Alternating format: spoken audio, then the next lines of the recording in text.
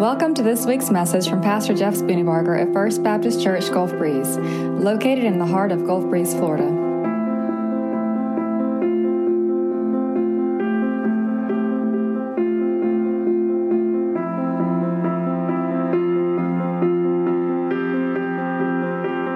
When you were younger, say teenage years, maybe even into... Let's go way back. Okay, Yeah, way back. So what were the big decisions you had to make in life? What were the things you were seeking God's will about? You remember? So that was so long ago. So, okay, I mean, some of them are going to be the same, even though times are changing, but I would say career, college. Okay, what do I do? Yeah. Right. Marriage, that one didn't get answered for a long time, but but it did get answered. But I mean, those are kind of the big ones. The big ones, yeah. And I would say that those are pretty much the questions that everybody has from that point even on. Yeah. Would you agree with that? That those are the big ones? I remember when I was 14, 15, my big question was, who did the Lord want me to date? Wow. Now, not that I was allowed to date. I wasn't allowed to date till I was 16. My question was, who was supposed to be my girlfriend? And so I had a few picked out. But to be honest with you, I really had one particular one that I wanted God to say yes on. I'm leaving. And so what was funny is, in Scripture, they used to cast lots to know God's will. So I decided that would be a great way to figure out who God wanted me to have as a girlfriend. So, yeah, it is funny now, but I was serious as can be back then. So I took each of these girls' names and I wrote them on a small piece of paper and I folded them up and I put it into a hat. No joke. So do y'all remember what casting lots are, right? In the Bible, the Old Testament, in order for God to speak, they would cast lots, which means they basically put it in a hat and pick it out. That was God's will. So I thought, okay, that's what I'm going to do. So I put all these girls in a box, in a hat. And I was like, Lord, show me your will. Show me what you want. I want to date. I want to go out with a girl that you want for me. I picked it out. And I was like, no, that's not really the one I want. I said, so I folded it out, I put it back in, and it goes, Lord, I really want to know who you want me to go out with. And I picked it out. That's not the one. Really want it. On the third or fourth time, it was the right girl. So I was like, yes, Lord, you want me to go out with her. And I am dead serious about that. And the truth is, that's really the way we oftentimes approach God, wanting to know His will, isn't it? We're really not wanting to know God's will. What we're really wanting is His stamp of approval on what we really want. Right? Lord, I want you to approve what I want. But see, the problem with that is not the Lord's will, that's our will. So here's the question. How can we know God's will? Now, when we ask that question, we oftentimes ask it too big. Oftentimes, and this is probably the most asked question that a believer has. How do I know your will for my life? Right. That's what we ask. Lord, I want to know your will for my life. Well, guess what? God doesn't work that way. He's not going to tell you His will for your life. What He's going to do is enter into a relationship and tell you His will for your next move. So really a better question is, Lord, what is your will for today? And then when tomorrow comes, Lord, what is your will for today? See, we need to think smaller because the truth is God is about relationship, not about just telling us what He wants us to know. But let's go back even further than that, shall we? In order for us to truly ask the question, Lord, what is your will for me? We need to ask two basic questions. Number one, does God have a will? And number two, does He want me to know it? Pretty basic questions, right? Now, there's a verse in the Bible. Don't turn there, but I want you to instead turn to Romans chapter 12. We're going to look at a couple different passages today, but go to Romans chapter 12. Stick your worship guide or your ribbon or whatever you have. Stick it in there just so you'll mark the spot.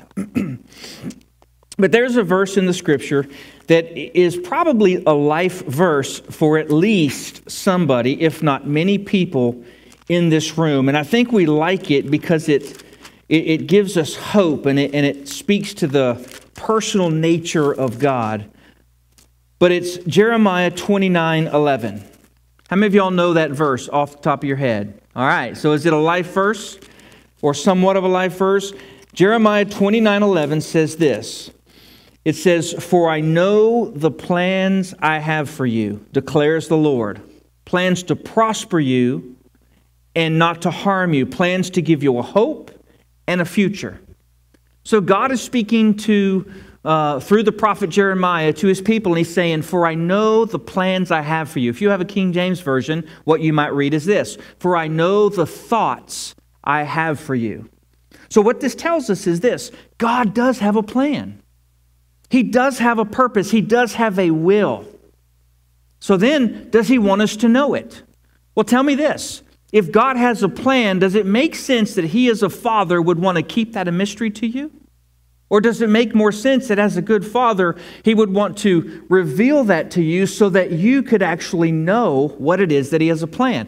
Think about it. Why would God have a plan but want to keep it a secret from the one that he has a plan for? It doesn't make sense, right? Well, here's the thing. All throughout Scripture, we find prayers and we find commands about God's will. In its simplest form, God's will means this is what God's desire is for you.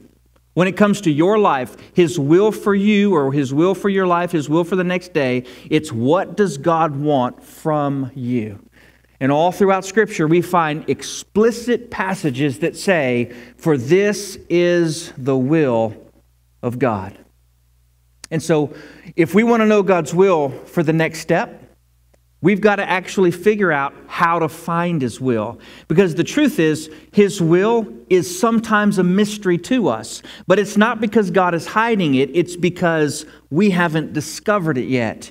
And part of the joy, listen to this, don't miss this, part of the joy of the Christian life is the discovery of his will.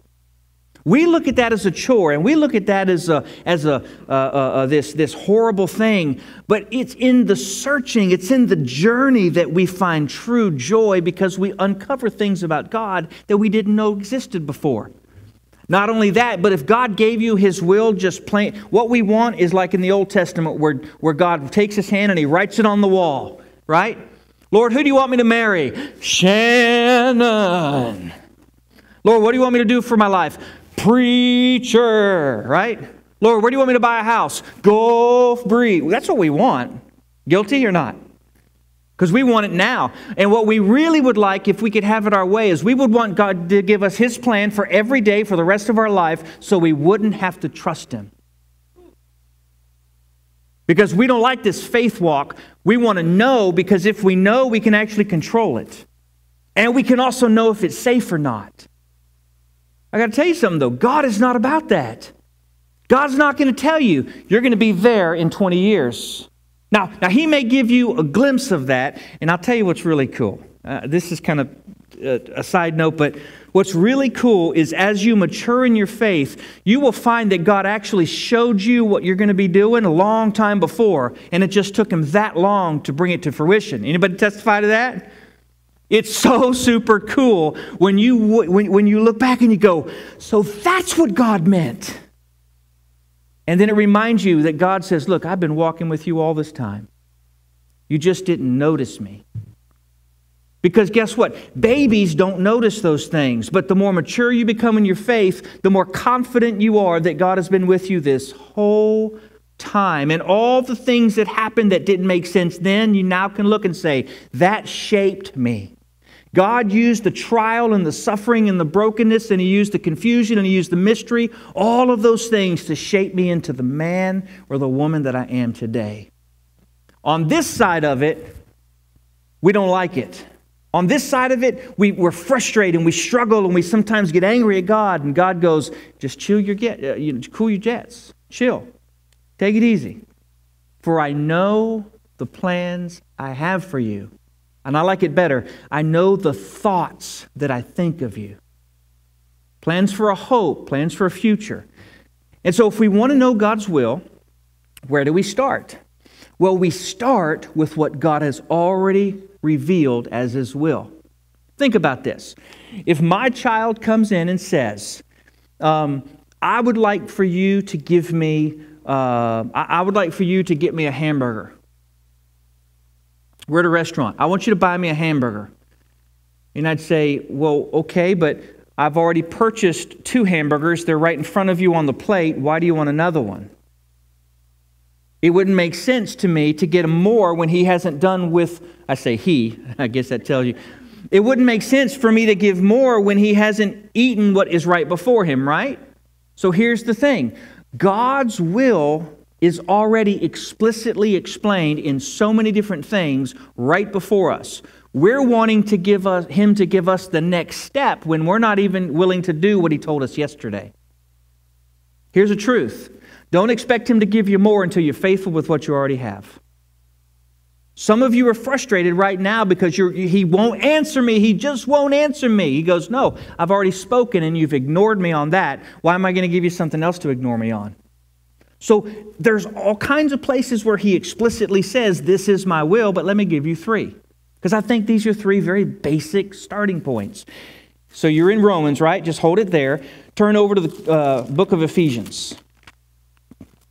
In Ephesians chapter 5, we have the first, or not the first, but we have a very clear command of God's will. Ephesians chapter 5, let's start in verse 17.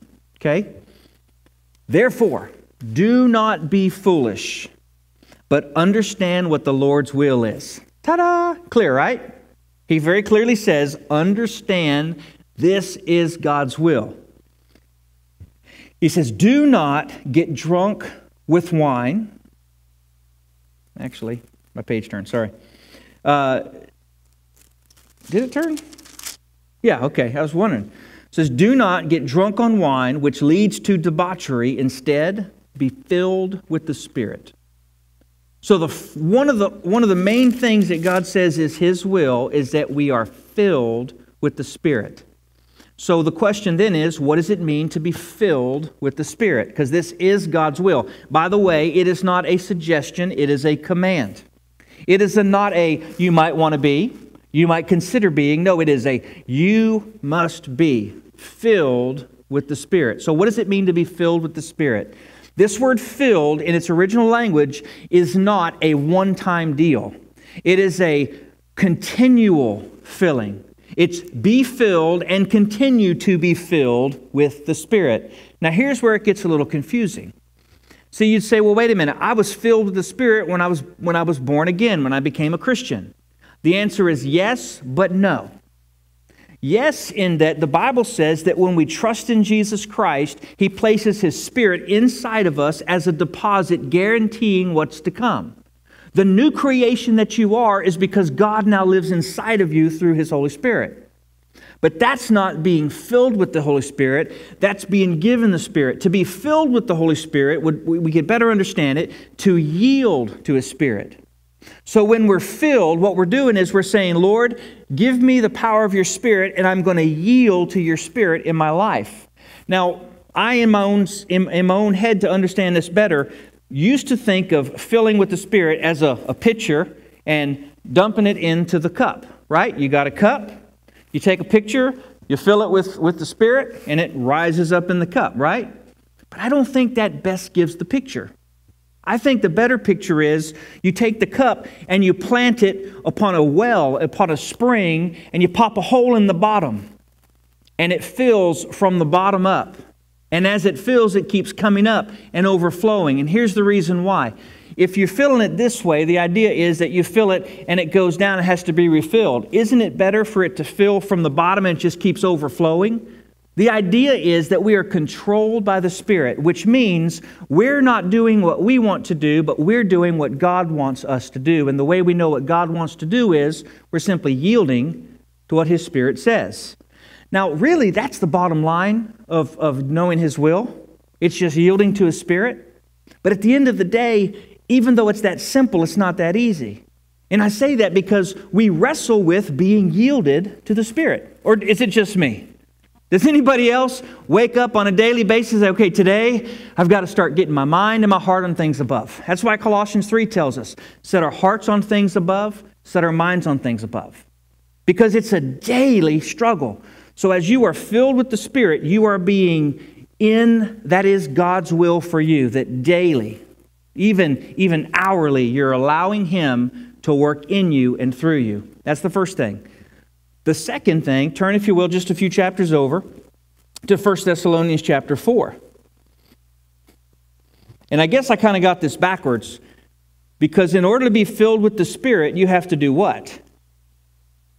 You got to have a place for Him to fill, right? Here's what we want to do. We want all that's in our life plus Jesus. Sorry. We want all of the fun, all of the self whatever, and Jesus. Well, if you take a cup and you fill it, and then you try to put something else into it, what happens? It doesn't work that way. What you wind up doing is commingling whatever you're dumping in, because it'll push something out, but you still don't have the pureness of what you're putting in. So the second thing we know that is God's will, and really this is before the filling part. It says here in 1 Thessalonians chapter 4, look at verse 3. It is God's will. See, there's no question. It's not a suggestion. It is God's will that you be what? Sanctified. That you should avoid sexual immorality, that each of you should learn to control his own body in a way that is holy and honorable, not in passionate lust like the heathen who do not know God. So it's God's will that you be sanctified. So sanctification is the process of God getting me out of me and putting Him inside of me. Sanctification is pursuing holiness. Sanctification is God stripping away the things that don't look like Him so that He can fill us with the things that do look like Him. We can't have one without the other. Here's what I think is a problem for many of us. We want to know God's will for a situation, but we're jumping into we're saying, Lord, I want to know your will. I want to do what you want me to do. But we're ignoring in the present what He's already said for us to do. And God says, no, I'm not going to tell you that. So when God is silent on His will, go back to what He's already said. Amen? Go back. Am I sanctified? Now look, ideally you would want to, I mean, the goal is for us to be holy. But realistically, because we're flesh and blood, we're always going to circle back on this. We're going to have to constantly go back and circle back and say, Lord, these things in my life, chisel them out. And some things are going to be a stronghold. We're going to wrestle with them. And it's a whole other message, but a stronghold requires more than just a simple prayer. It's deeper rooted. It's something that's got to be grabbed by the roots and pulled out. And we'll get to that another day. But this sanctification process is not a one and done deal. It's, again, a daily thing. So it's God's will that you be sanctified, that you avoid sexual immorality. Isn't it interesting that sexual immorality is what's used here for sanctification? Now, why would that be? Because there's all kinds of things that God uses, the way God sanctifies us. But I think sexual immorality is there because that is probably the biggest issue in a person's life, and it's also the thing that I don't know if I want to go this. So in a marriage, you have a husband and a wife, and the two become what? One flesh, right? Now, if there's infidelity, there's a brokenness there, right? Adultery means that the one flesh has been ripped apart. So there's a wedge or there's a division. Well, marriage is a picture of our relationship with God. So we're to be one with God. We don't become God. We're not God, but we're supposed to be one with the Father. Jesus said, my Father and I are one. He also said of His people, you are to be one. And in that, He says, look, you are the church or the bride. He is the groom. So it's this oneness. It's this connection with God. And so I think the reason sexual immorality is such a big deal is because the biggest way to rip apart a husband and a wife is for adultery to occur. And that's also the biggest way to rip apart a relationship with Christ. Because that is something that only the husband and the wife share. See, I share my thoughts with you. You share your thoughts with me. We share food. We don't share food. I don't do that. Well, but we share interaction. There's one thing I don't share with you, but I share with my wife. That's that physical nature of the relationship, right? That's why it's so holy. That's why it's so protected in Scripture. And so to be sanctified means that you are treating your body as belonging to God, not belonging to you. And so he says, it's my will, it's God's will that you should be sanctified. And then if you move over just one chapter, in chapter 5, verse 16, it says, giving thanks in all circumstances, for this is what? God's will. So it's having an attitude of gratitude, thankfulness. So if you would ignore all the other places where God says, this is... It's my will that you do good, right? If you ignore all those other things and just look at these three, this would be a good enough start for most all of us. Are you thankful? Here's how you know how thankful you are. Your thankful meter will be determined by your complaint meter. The more complaining you do, the less intrinsically thankful you really are. Your thankfulness is also gauged by your flexibility. You agree or disagree? It's true. The less flexible you are, probably the less thankful you are. Why? Because thankfulness says, hey, I'm glad to be alive. Not I'm glad I did, or not I want to get my way. At the end of the day, being thankful changes everything. So let's just put these into specific situations. If you are having a difficult time at your job, what is your attitude in that difficulty? It's probably complaining. It's probably pointing out all the things you don't like. It's probably not happy with the boss that you have and all these things. If you simply changed your heart, which is also a change in mind, to being thankful you have a job, being thankful your job has an air conditioning involved, or maybe it doesn't, but if you start to choose the things in your job that you're thankful for, that's going to change everything about how satisfied you are in your job. True or not true? Absolutely true. What about your marriage? Ooh. You know what we can do? We can easily be griping about all the things that our spouse doesn't do. But when we start being thankful for what our spouse does do, we kind of look at them and go, I'm not married to such a bad person after all. In fact, real fun, I was going to say, compare your wife to someone really, really bad, and that'll really make you happy. But don't do that. That's not rethinking that. That's not a... But have you ever said to yourself, I'm glad I'm not married to her. Man, I'm glad he is not my husband. You ever said that? Huh? That'll make you thankful right there, right? Disregard that whole thing. Shannon's not in here. You better not tell her what I'm saying right here. I'm going to tell, I will. Oh, she is. Oh, man. Dang it. I thought she was in the nursery or something. We had so much fun last night. We went to the mall ball, and I'm not really a dancer. I know that you find that hugely, amazingly shocking. I'm not much of a dancer, and see, I don't drink, and so that really hinders me a bunch. Because if I drank, I'd probably be a really good dancer. But so I have all of that. All my dancing has to come from soberness, and that's just not pretty. I'm just telling you. So my way of dealing with dancing is to make a joke out of it. I try to be as ridiculously funny as possible, so now I can say I am intentionally looking like a moron. It's not by accident that does that make sense? I'm not telling you that for any other reason to say we had a good time last night, and it actually reminded me of something here, but I won't even go there. So, be thankful. Did I really just do that? Be thankful. Avoid sexual immorality. Be sanctified. Be filled with the Spirit. Are you in God's will for those three? You say, well, what do I have to be thankful for? Everything. An attitude of thankfulness.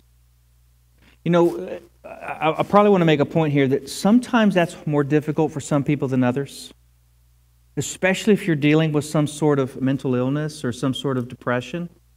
Being thankful is really hard. And it's not like you can just go, oh, I'm just going to be thankful.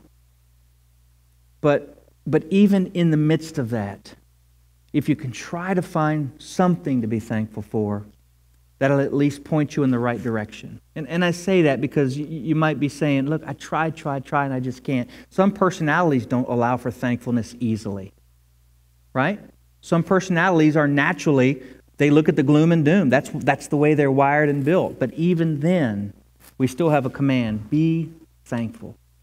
All right, so we know that if we're going to find God's will, we need to start with what we already know, but there are things that God just isn't super clear about. Turn, if you will, to Romans chapter 12.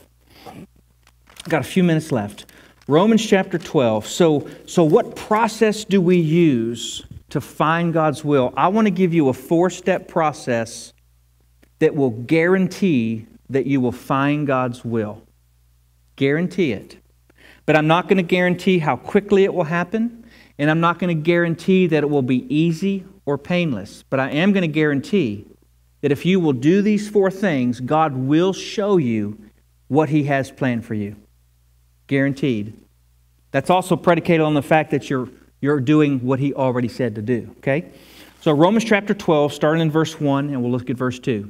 Therefore, I urge you, brothers, in view of God's mercy, to offer your bodies as living sacrifices, holy and pleasing to God. This is your spiritual act of worship.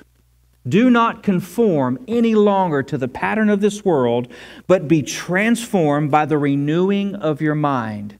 Then you will know what God's will is, His good, pleasing, and perfect will. That's it. 2 verses of how to know God's will for the next. Okay? It says, therefore, brothers, I urge you in view of God's mercy. So it gives us a backdrop. Our perspective is with the backdrop of God's mercy. Well, now, what is involved in God's mercy? It's the fact that He's good. It's the fact that He's kind. It's the fact that He's loving. It's the fact that He's just and He's righteous. So His nature and His character is the backdrop of our seeking out His will. In view of God's mercy, He says, offer yourselves, offer your bodies as living sacrifices. I love this word offer. If you have a King James, it's going to say present your bodies. To offer or to present literally means yield your body. In another place in Scripture, the same word is translated yield. So what does it mean to yield? It means 2 vehicles are traveling to the same intersection. One of them stops and gives way to the other to go ahead. So to yield your body to God as a living sacrifice literally means you stop going the direction and the plan that you have, and you step in behind His plan. So the first thing you and I have to do if we're going to know God's will, is we have to yield. Now, we don't yield very well, do we? We know that because I've seen you drive. I am going to be in front of you, right? How many of y'all like it when there's a yield and you just, you always... We don't yield very well, especially if we don't feel like they deserve for us to yield to them. Can I just tell you this? God does deserve for you to yield to Him, but not only that, it's the smartest thing you could possibly do. I don't know about you, but the times that I've taken control of my life and tried to do what my will is, I've pretty much messed it up 100% of the time. Anybody else? One time I bought this boat. And I knew I wasn't supposed to buy this boat. I'm not going to say which boat it was because my wife is here and she will remind me of this in future times when I want to buy another boat. So I'm just going to say, I found this boat and I wanted it. And you might say, that's a silly illustration. No, when to walk in the Spirit means that on everything you're listening to what God has for you. It's not just the super big stuff. Who am I going to marry? Where am I going to go to school? What am I going to do for a living? It's the small stuff too. Should I buy a Lexus or should I buy a Yugo? I mean, it's the, and consequently, it might be the Lexus that He wants you to buy. There might be a reason, and I can get into that later, but I bought this boat.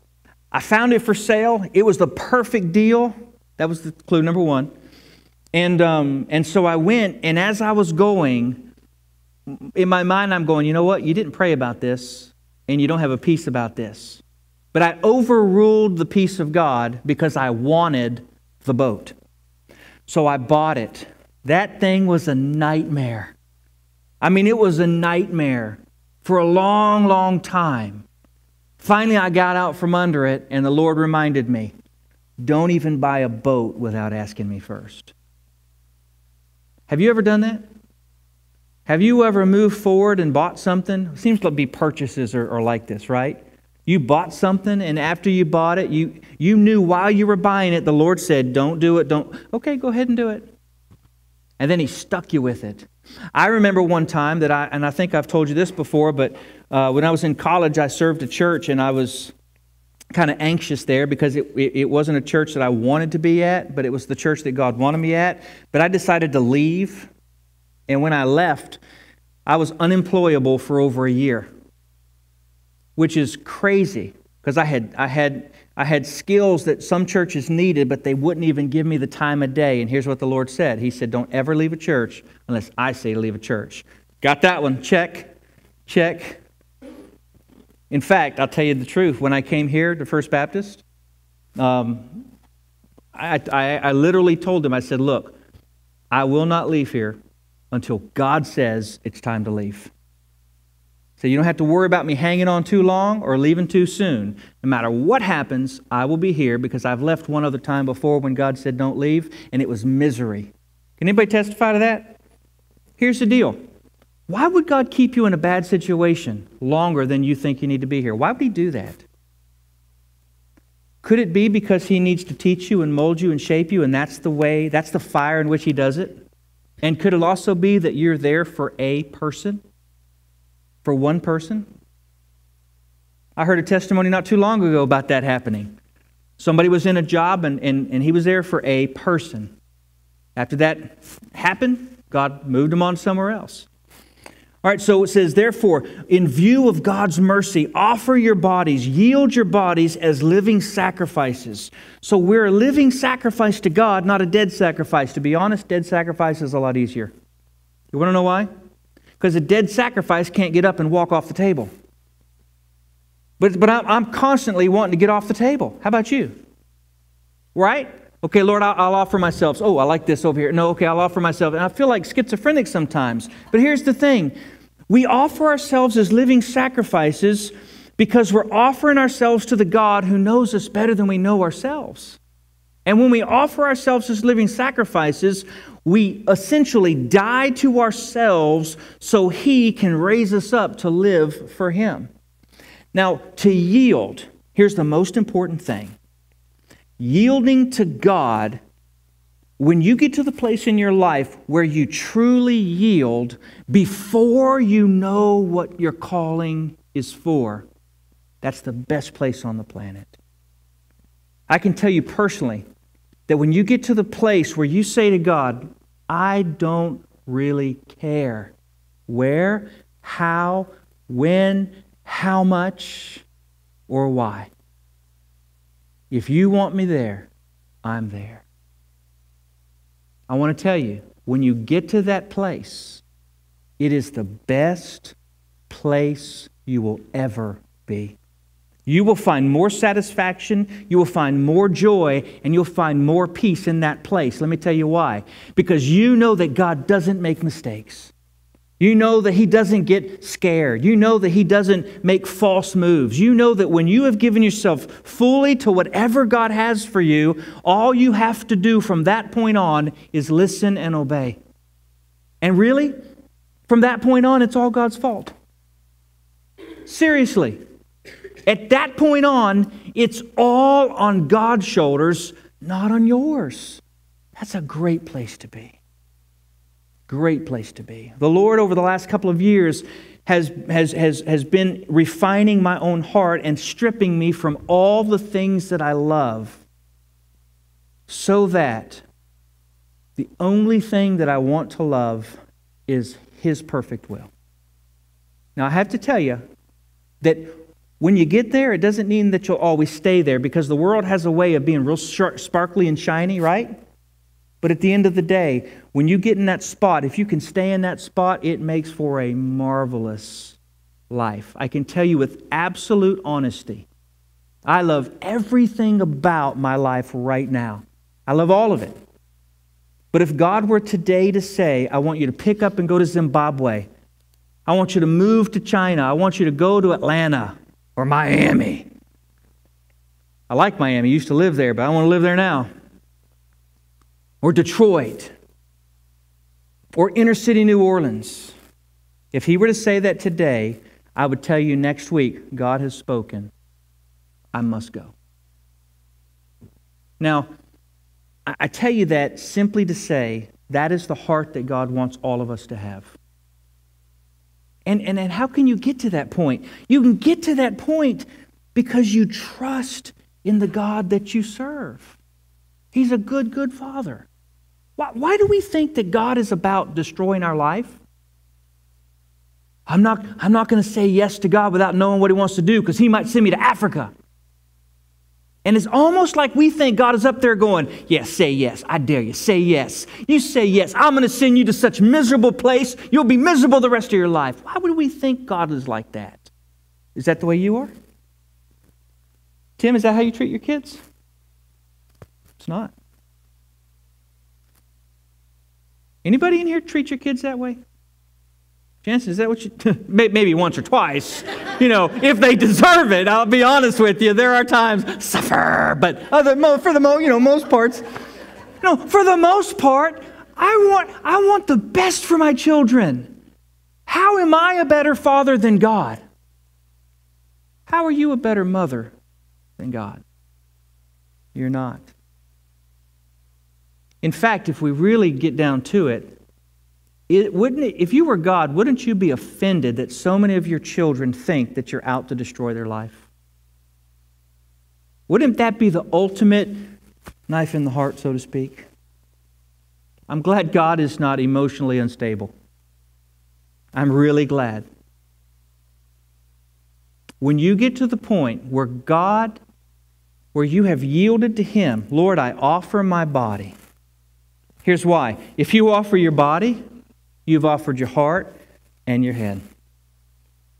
Because your body's a reflection of your heart and your head.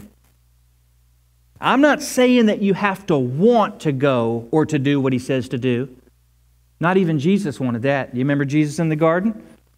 Lord, if it's possible, take this cup from me.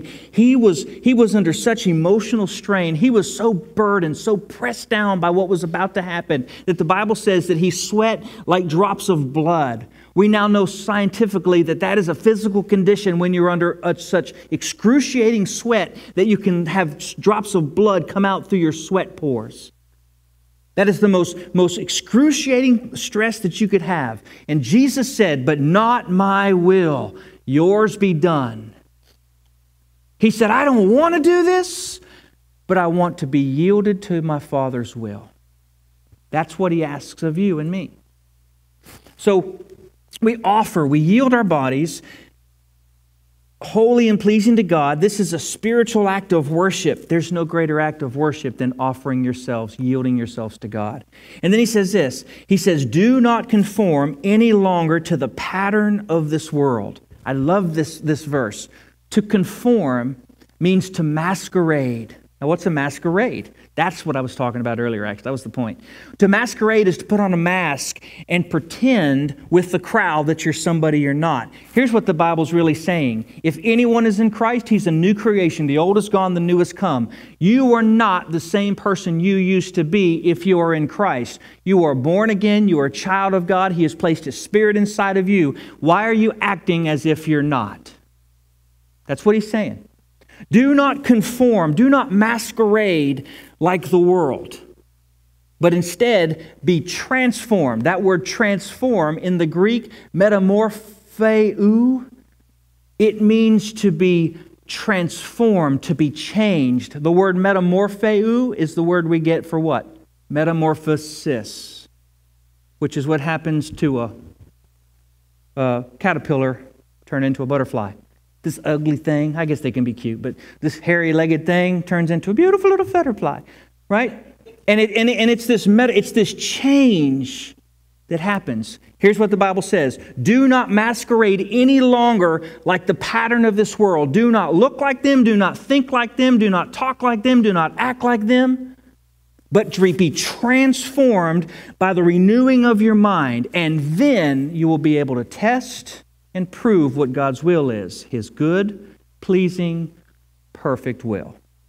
Bottom line, if you want to know God's will for your next step, do what God has already said. Start there. And then do 4 things. Yield. Give Him a yes before He tells you where. That's the ultimate of faith.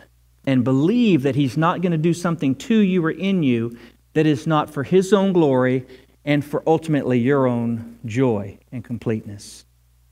You say, well, how does that work for the Christians who are sacrificing for the gospel? Do you know what? We're looking at that from a Western safe perspective. Those who are giving their lives as martyrs for the gospel, especially in the Middle East, they consider it pure joy that God would consider them worthy to proclaim the gospel with their very life. We look at it so differently, don't we?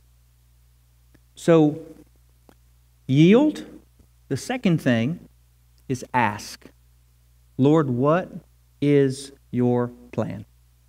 The third thing is seek. The Bible says, search for me and you will find me when you search half-heartedly. No. When you search with all your heart. What that means is your heart's already in tune with God. And since you've already yielded, since you're asking, the Bible says, does any father, if his son asks for bread, will he give him a stone? No. How can you, if you are a good father, how can you give good gifts to your children, not expect your Father in heaven to give even better? So yield, ask, search, and then, here's the best part, walk. You say, well, wait a minute. Are you saying I'm supposed to do something before I know for certain what God is calling me to do? Sometimes, yes. I can tell you my own experience. I have, more times than not, had to walk where I thought God was leading me before I knew that that's where God was leading me. Why? Because again, it's about the journey. It's not about the destination. It's about what God is doing in you, not what God is doing through you. So question, what do you need to know from God? Maybe it's job. Lord, what do you want me to do for my job? One of the big things for me was, Lord, is this the right woman for me to marry? That was tough. Not because of her, but because I knew the life that God had called me to, and I wasn't sure He called her to it as well. She could probably tell you, I actually drove her through the hood one day. Seriously. I drove her through this apartment complex that actually was full of Kurdish refugees. And I said, would you be okay living here? She's like, yeah, I think so. As I said, if you marry me, this is where you might wind up. I don't know if I was trying to scare her off. I was actually trying. I was so concerned that God called me and not her. And I didn't want to get her into something that God had not called her into. So that was the prayer for a while. I wanted to marry her. I wasn't sure that it was God's purpose. Turns out 26 years later, it was. I tell people she's my anchor. She keeps me from drifting into places that we don't belong. And I'm the sail. I keep her from staying where it's comfortable and safe and boring. See, it works great. So I'm always dragging an anchor.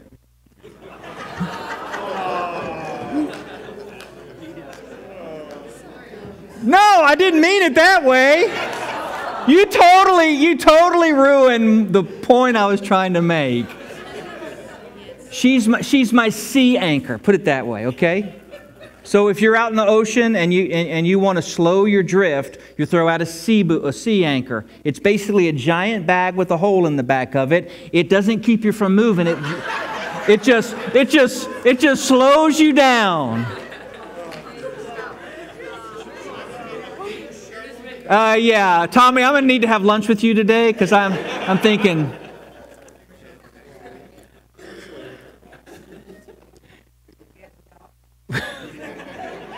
I actually do have a doghouse, and my dogs do love me no matter what I do. So are you wrestling with relationships is what I'm saying. If you are, welcome to the club. I hope you will wrestle with a relationship and ask, Lord Jesus, is this your will? Listen, the only thing worse than not being married is being married to someone you shouldn't be married to. Amen? It's better to not be married ever than to marry the wrong person. We oftentimes marry the wrong person because we didn't ask the Lord about it and we didn't listen to Him when He said, it takes great courage to follow the Lord's will. By the way, being single is a gift. The Bible says so. So if you're single, don't take what I said, meaning marriage is the ultimate thing. Sometimes God has that as a plan, and it's perfectly okay. I hope you hear that. So is it kids? Is it school? Some of y'all are making decisions. What do I do for school? Where do I go to college? Some of y'all are graduating college, Sarah, and you're asking yourself, what do I do for a job? Trust me, the Lord knows, and He's good. So slow down, yield, ask, seek, and start walking. What's the worst that could happen? Lord, I thought you said this, you must not have. The Lord goes, you did well. You haven't done anything that's going to destroy your life. In fact, I'm going to teach you through this in ways that I never could have taught you otherwise. He's a good, merciful God. Amen?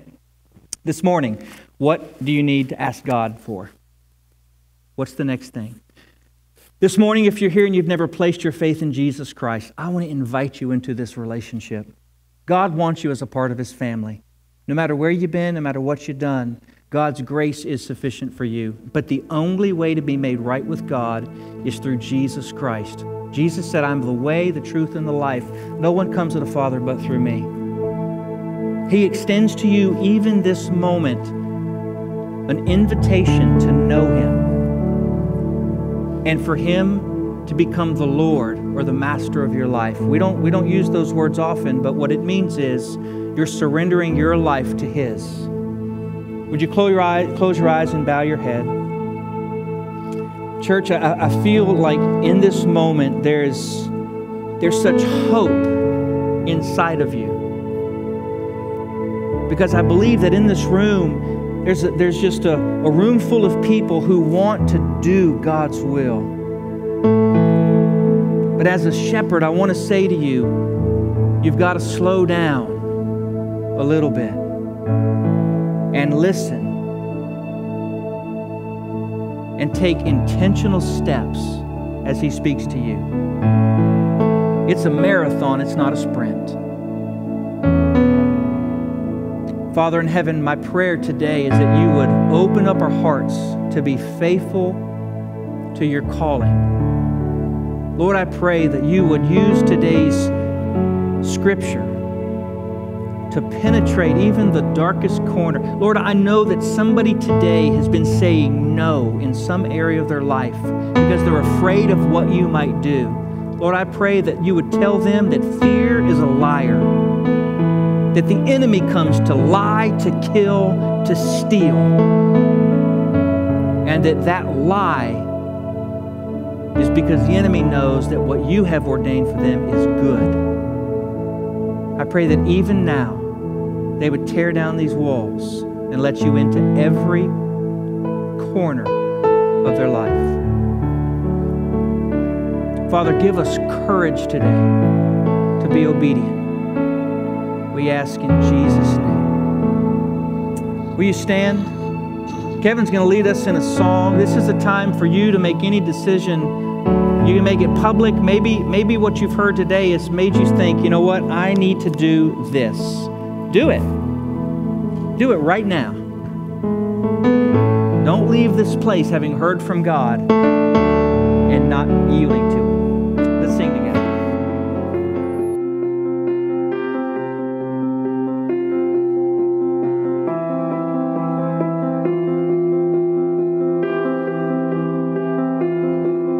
Thank you for listening. You can find out more about First Baptist Church Gulf Breeze at fbcgulfbreeze.org.